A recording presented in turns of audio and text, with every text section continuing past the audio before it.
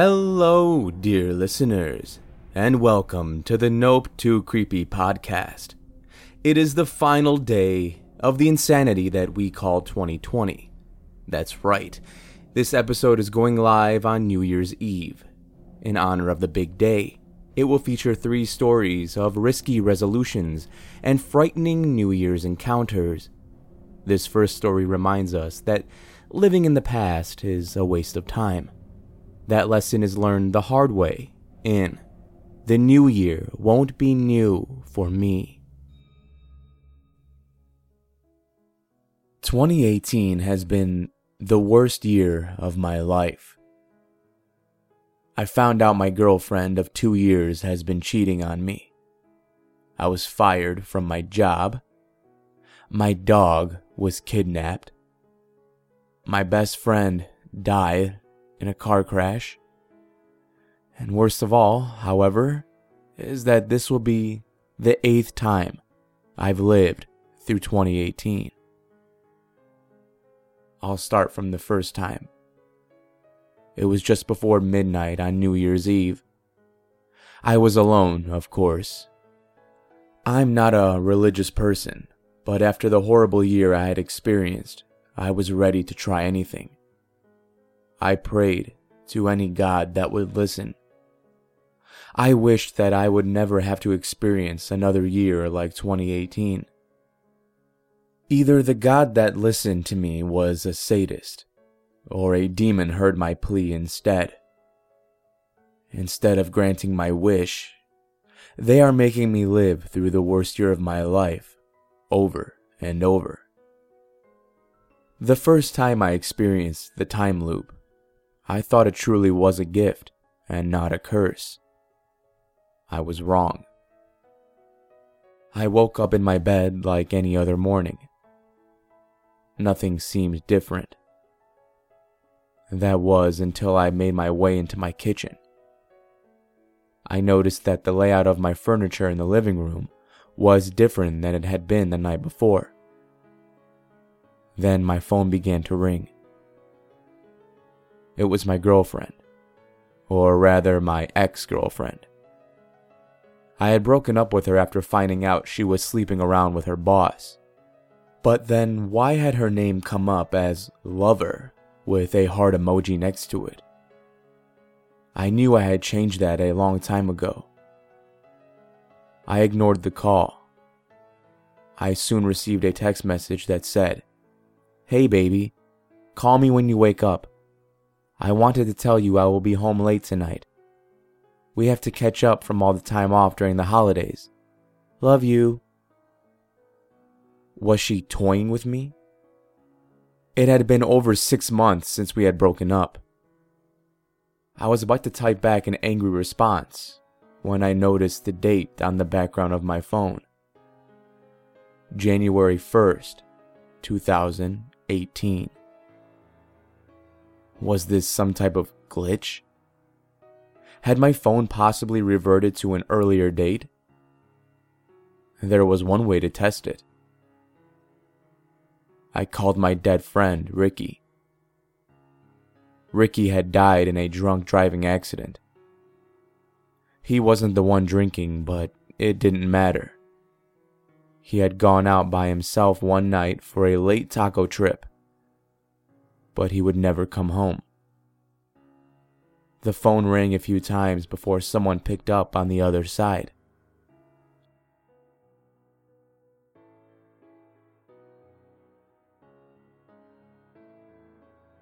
The voice on the other end said, "Ricky?" I questioned.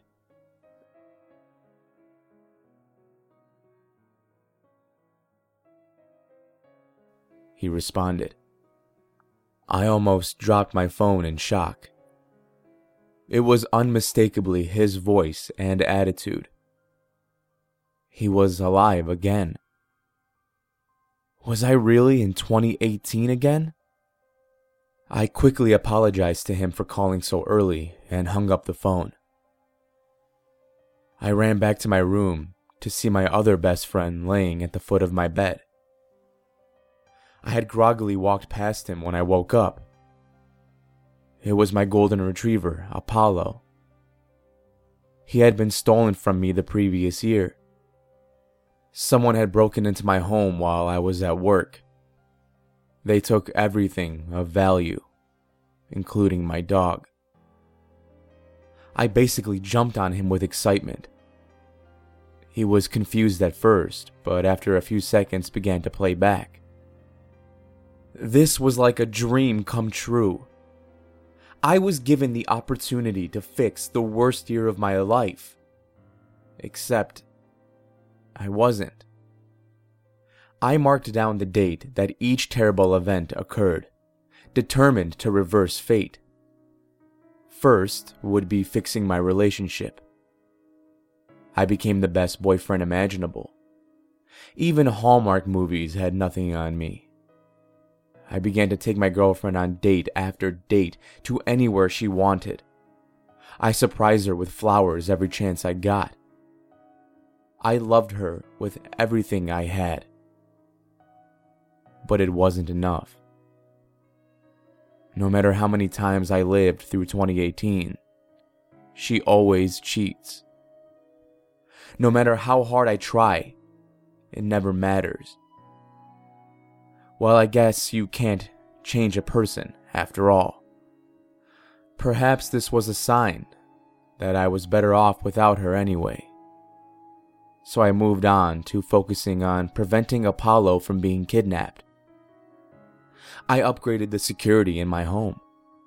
I added cameras, sensors, anything that would stop what I knew would happen. I even stayed home the day he went missing to make sure he would stay with me. But once again, it didn't matter. Despite my efforts, my dog gets kidnapped every 2018. If I stay home with him the original day he went missing, then he disappears the next day. I tried bringing him almost everywhere with me, but the moment I leave him for 5 minutes, he's gone. I could still save Ricky though, right? Even if I lost everything else, if I could just save Ricky, I could still be a little happy. We had grown up together, and his death, stacked upon the rest of my year, had driven me to the brink of suicide. I couldn't follow through with it, but it was the closest I had ever come to death myself. The night Ricky died, he had been alone, so I went to his house that night instead. I even brought tacos with me, so there would be no need for a trip out. Ricky lived for about a week. After that, he was once again hit by a drunk driver. Once again, nothing I do ever mattered. Every year, I try to save Ricky, and every year, he dies.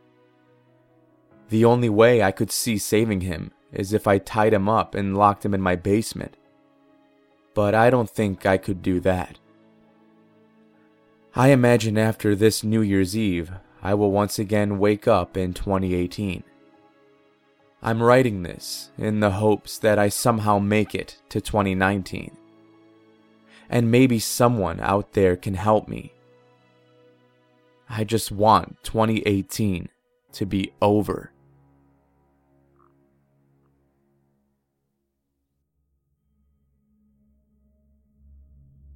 If there's one thing that the new year guarantees, other than the hangovers, it's the widespread making of resolutions.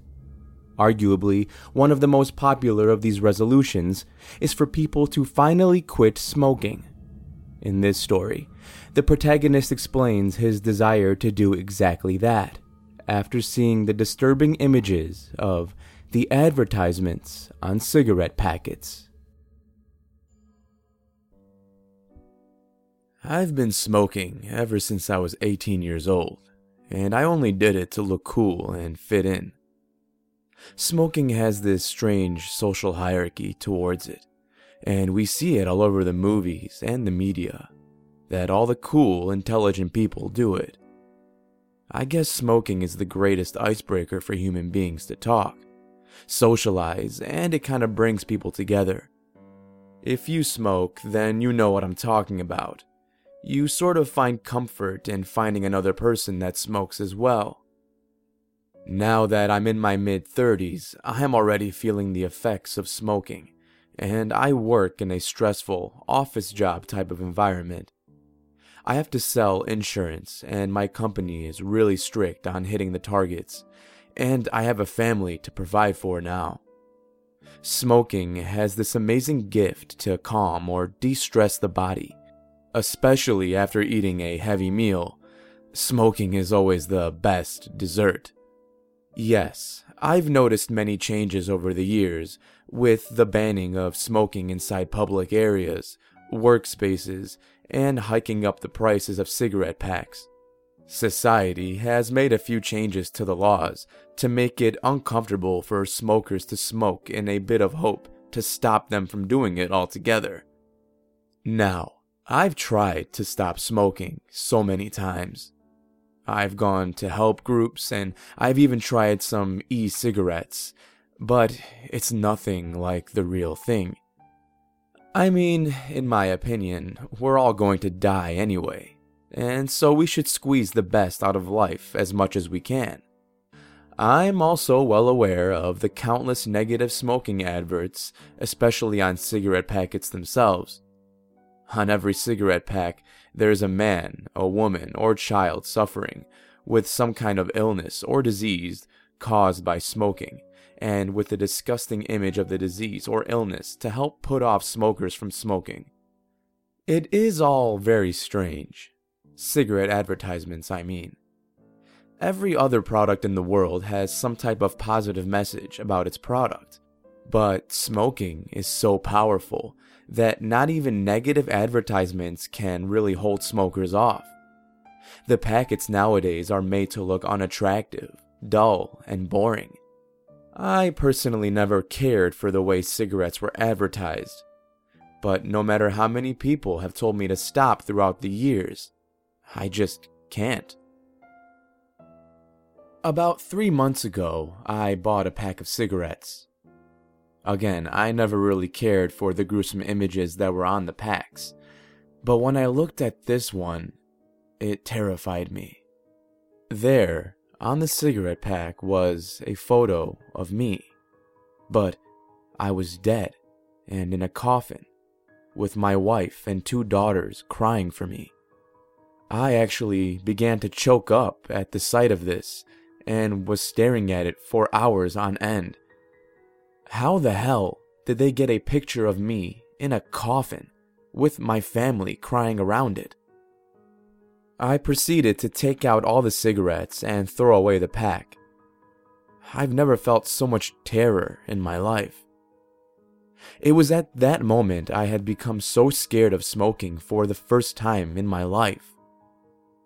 The next time I went into the shop for a pack of cigarettes, I made sure to check all the packs carefully for any photos of me or my family, and breathed a sigh of relief when I found nothing of the sort. When I got home later that night, I felt like smoking in the garden. I looked at the cigarette packet again. A feeling of disturbing confusion washed over me. On the same pack I had bought earlier was another photo of me, except this time I was sick with blood cancer. Again, the photo featured my family, looking sad and depressed. I swear this image was not on the cigarette pack before when I had bought it. There was writing on the cigarette pack as well, which read, "Stop smoking now, Larry." After reading that, I immediately threw away the entire pack. I went up to check on my 2 daughters and watched them sleep. I couldn't get the images of what I saw on the cigarette pack out of my head. The way my family looked, so miserable and depressed over me dying, was gut-wrenching. It was right then that I decided I needed to quit. I hopped back on e-cigarettes and joined all the support groups again, I was giving it my all, but temptation was everywhere. And even though cigarette packs weren't so colorful or eye-catching, every cigarette I came by was literally glowing at me. After some time, the temptation became more than I can handle, and as much as I'm ashamed to admit it, I bought another pack of cigarettes. Due to the fact that I had smoked for so long, my body was struggling to cope without cigarettes. I couldn't even concentrate at work.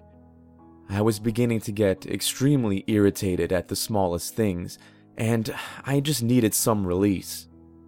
I did try to fill the gap with everything, exercising, carrot sticks, you name it, but I knew nothing was going to hit the spot like a nice, warm smoke.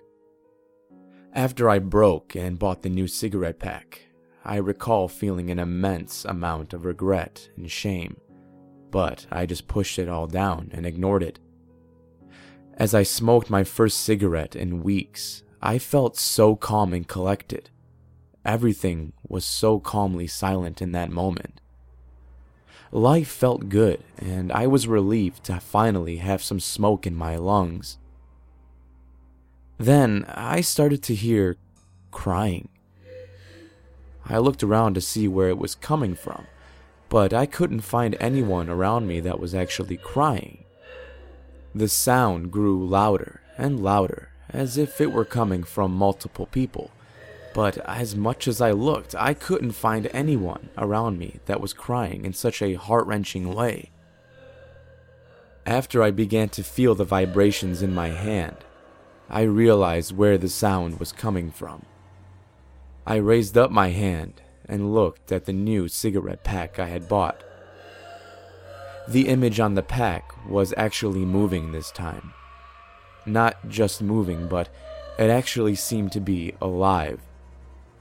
Again, it was me, but this time I was suffering from heart disease.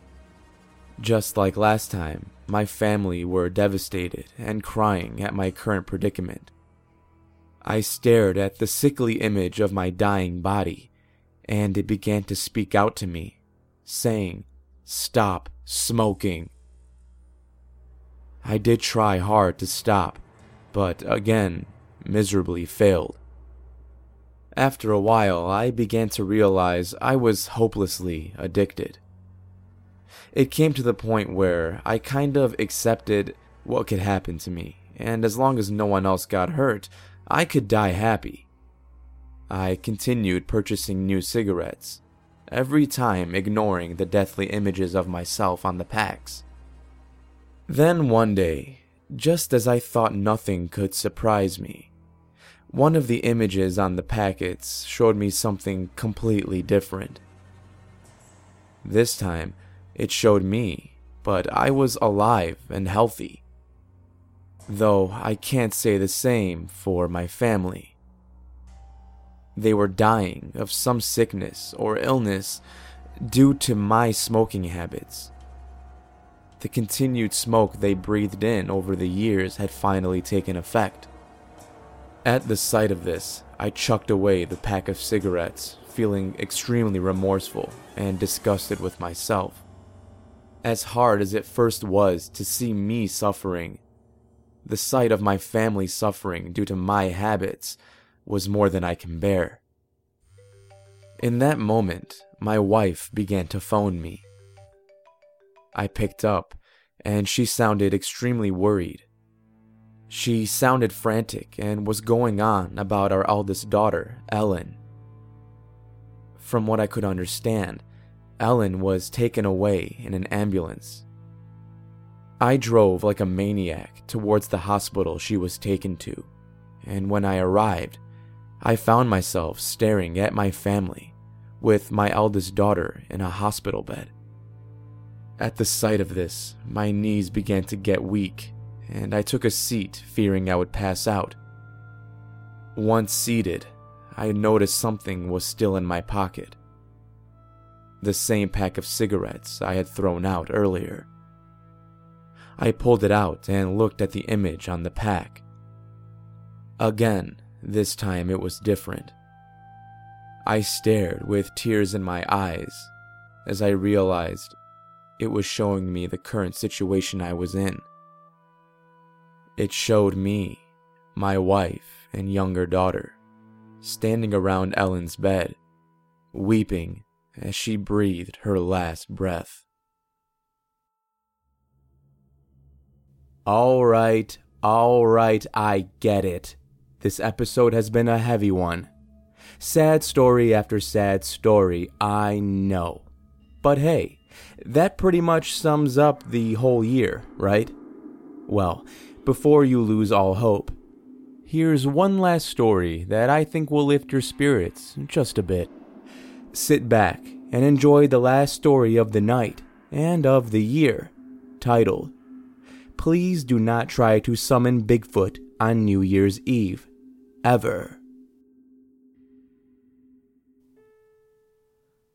Dude, why did I ever agree to this? Chill, man, Tay whispered. just a few more minutes. We sat inside of the Ford pickup truck waiting for the clock to strike 12:01.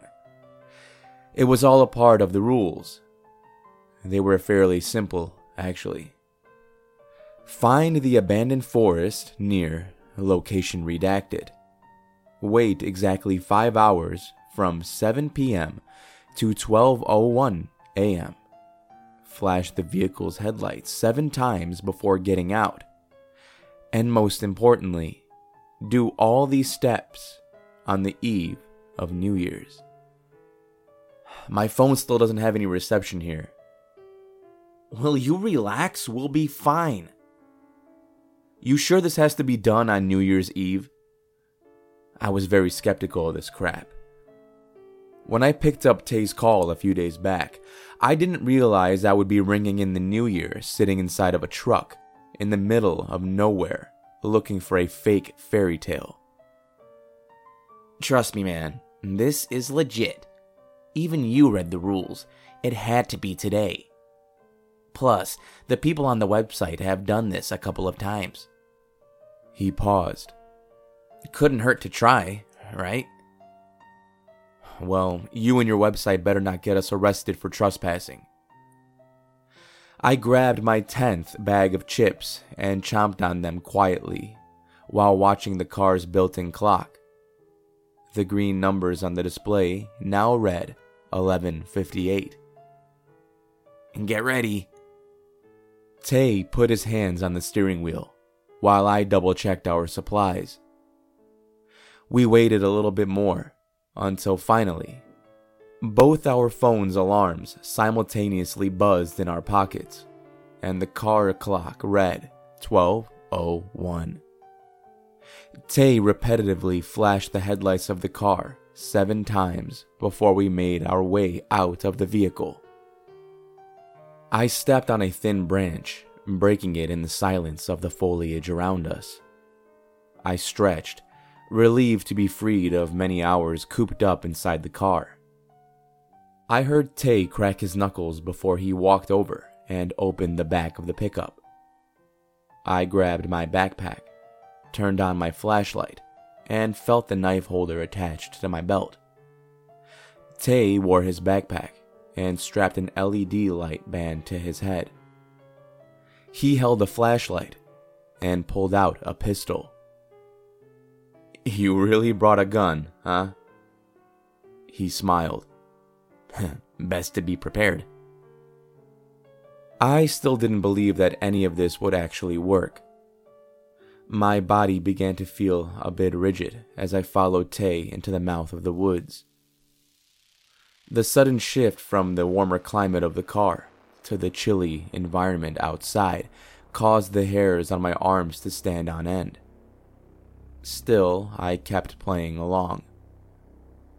The trees stretched to the sky and grew taller as we walked deeper into the darkness. The thick branches of the massive structures covered the clouds above, barely letting any light in from the moon and the stars. We trudged further, casting our lights in the eerie blackness. Oddly enough, the chirps of the birds, the buzzing of the insects, and the midnight owl's hoot ceased to exist. Only an ominous stillness hung in the air every step that we took along the way, until we both heard it. We quickly froze. A deep grumble echoed the trees, and it felt like it was coming from all directions. Tay propped up his gun and used his light to scan around. I did the same. Bro, you hearing this? Tay glanced in my direction. The hell was that? I kept checking my back, as well as every other direction. Just then, another loud growl erupted, sounding closer. The palms of my hands were becoming clammy, and sweat began to accumulate on my forehead. Dude, I think we should leave. This doesn't feel right. Don't be a chicken. We have to see if Bigfoot's here, he replied. And if he comes after us, I'll blow the head off of that son of a... Look out! I screamed, just as a large figure darted out of the darkness behind Tay. He jumped to his side, just in time to avoid the creature's grasp. I stared in immense fear and awe at what stood before me. My description is simply an understatement. The creature, Bigfoot, in itself was made out of darkness, save for 4 lumpy, glowing eyes that protruded from the top of its furry head. The top half of its body resembled a giant hairy ape, but the bottom was completely different. Spider-like floating tentacles, too many to count, extended from the stomach portion. Each of the long, sharp extensions emitted darkness, sucking away the light from our flashlights. Dark drool seeped out of the horrendous mouth as it lashed its curved fangs at us. These were the only features I could make out before the remaining light around us began to fade away. I knew if we didn't act fast, we were dead meat. Tay courageously pulled the trigger on his gun multiple times. The bullets made contact with the creature, but barely aroused it. It only made the thing angrier. Damn it! Tay yelled, realizing we were done for. I tried to pull myself up, my arms and legs trembling, but they refused to work. I watched helplessly as Bigfoot's sharp tentacles snatched Tay around the legs, dragging him from the ground. Tay clawed the dirt with his hands, squirmed, and screamed for help, but to no avail. I threw my flashlight at the damn beast before one of the other tentacles wrapped around my waist. I painfully felt the sharp, rough edges of the arm dig into my skin, and I cried out tearfully. I was on the brink of going unconscious. Yet, through the shadows, I saw something dash from the corner of my eye. My eyes adjusting, I made out what appeared to be a man standing behind us, holding a bright object in his hands. Focusing, I realized his hands themselves were emitting the bright glow.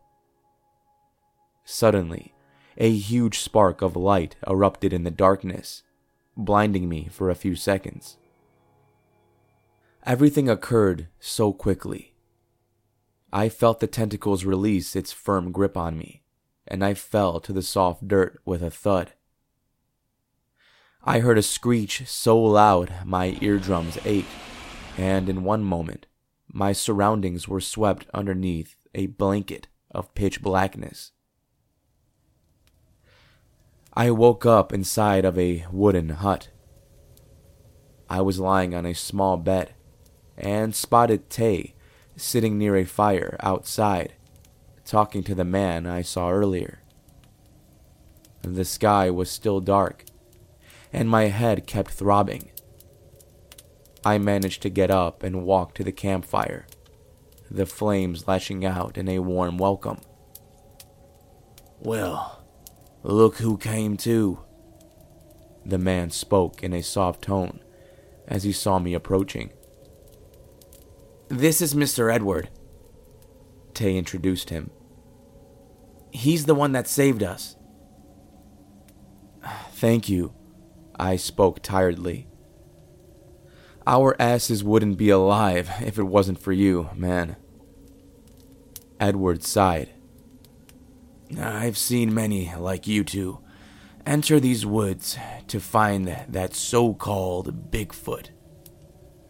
Good thing I managed to show up in time. The others weren't so lucky." He stared at the fire for a second. "That thing ain't Bigfoot, boys.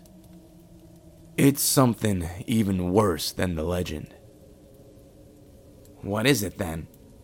Tay questioned. "Well, it uses your deepest inner fears to mold itself into existence. That bastard's made out of pure darkness, so it lives in the shadows of that forsaken forest, preying on whoever shows up." "What types of animal do you fear the most?" Ed asked me. The reflections of the flames glistened in his eyes. I managed to choke it out. "Spiders.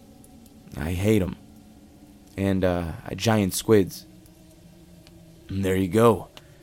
Your friend Tay here fears Bigfoot, so it used that form, along with your own, to pre-exist." "Wait, so Bigfoot doesn't exist, but this thing does?" Tay asked. "Yep. Bigfoot is one of the many forms it can take. Some poor fool probably cooked up the legend and ran into this beast, making it reality." Edward looked up at the sky. "It's starting to become daytime, boys. You two better be heading back." Tay and I agreed.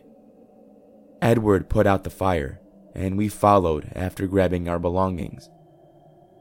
He led us through a clearing for a few minutes until we reached the pickup, still parked at the same location we arrived in. I eagerly got into the vehicle, and Tay got in after. We both thanked Edward again and started the car. "Before you go," Edward stood near the passenger side window, "I don't want to see you both here again. All right? It's not safe." "Trust me," I replied. "There is no way we're ever coming back." "Good." He backed away from the window and proceeded to turn around. "Mr. Edward?" Tay called out last minute. "How did you know about the creature in the first place?" A faint smile tugged at Edward's cheeks. "I knew the rules too, kid. Back when I was your age." With that, he walked away. We heard the soft crunching of leaves fade ever so slightly until only the silence remained. Tay backed up the truck, turned it around, and drove us back to the main road. I watched the forest behind us slowly disappear into the distance. Both of us sat in silence for about an hour until Tay pulled into a gas station. I watched him get out to refuel the truck. Then I stared out of the window at the sun that was just beginning to rise. Without notice, however, I heard Tay call my name from behind me. Looking back, I saw him holding up a piece of a newspaper. "This was stapled to the outside of the station," he told me, pointing at the sheet. I read the paper with shocked eyes. Missing student Edward Lockwood's body found near redacted. The missing student's body was discovered mangled to pieces by the forest edge. Investigators found the remains early this morning after a frantic search was conducted by state parties. Investigators concluded that Lockwood most likely trespassed into the shutdown area for reasons still unknown. When friends and family were questioned, many responses spoke highly of Edward. The article continued, but next to it stood a black and white photo of Edward himself, smiling. I want to thank all of you for joining me in this episode of the Nope Too Creepy podcast. If you're interested in learning more about the authors of these stories, please check the show notes for all their information. Well, everyone, you did it. You made it through 2020, a year that will forever go down in infamy. Tomorrow, a brand new year will be upon us. Will 2021 be the year of redemption we all desperately need? Or will it just be the sequel to the horrific events we've had to endure? Only time will tell, dear listener. But regardless of what happens, I will be here to bring you spooky stories, whether you decide to listen to the monthly podcast or the weekly YouTube videos. No matter how you choose to scare yourself, I want to say thank you for choosing Nope Too Creepy. I wish you all a fun and safe night, with plenty of good food, good drink, and good company. Oh, and remember to stay hydrated, people. Until next time, this is Dan David, reminding you all to stay safe out there. I'll be seeing you in the next episode. Nope.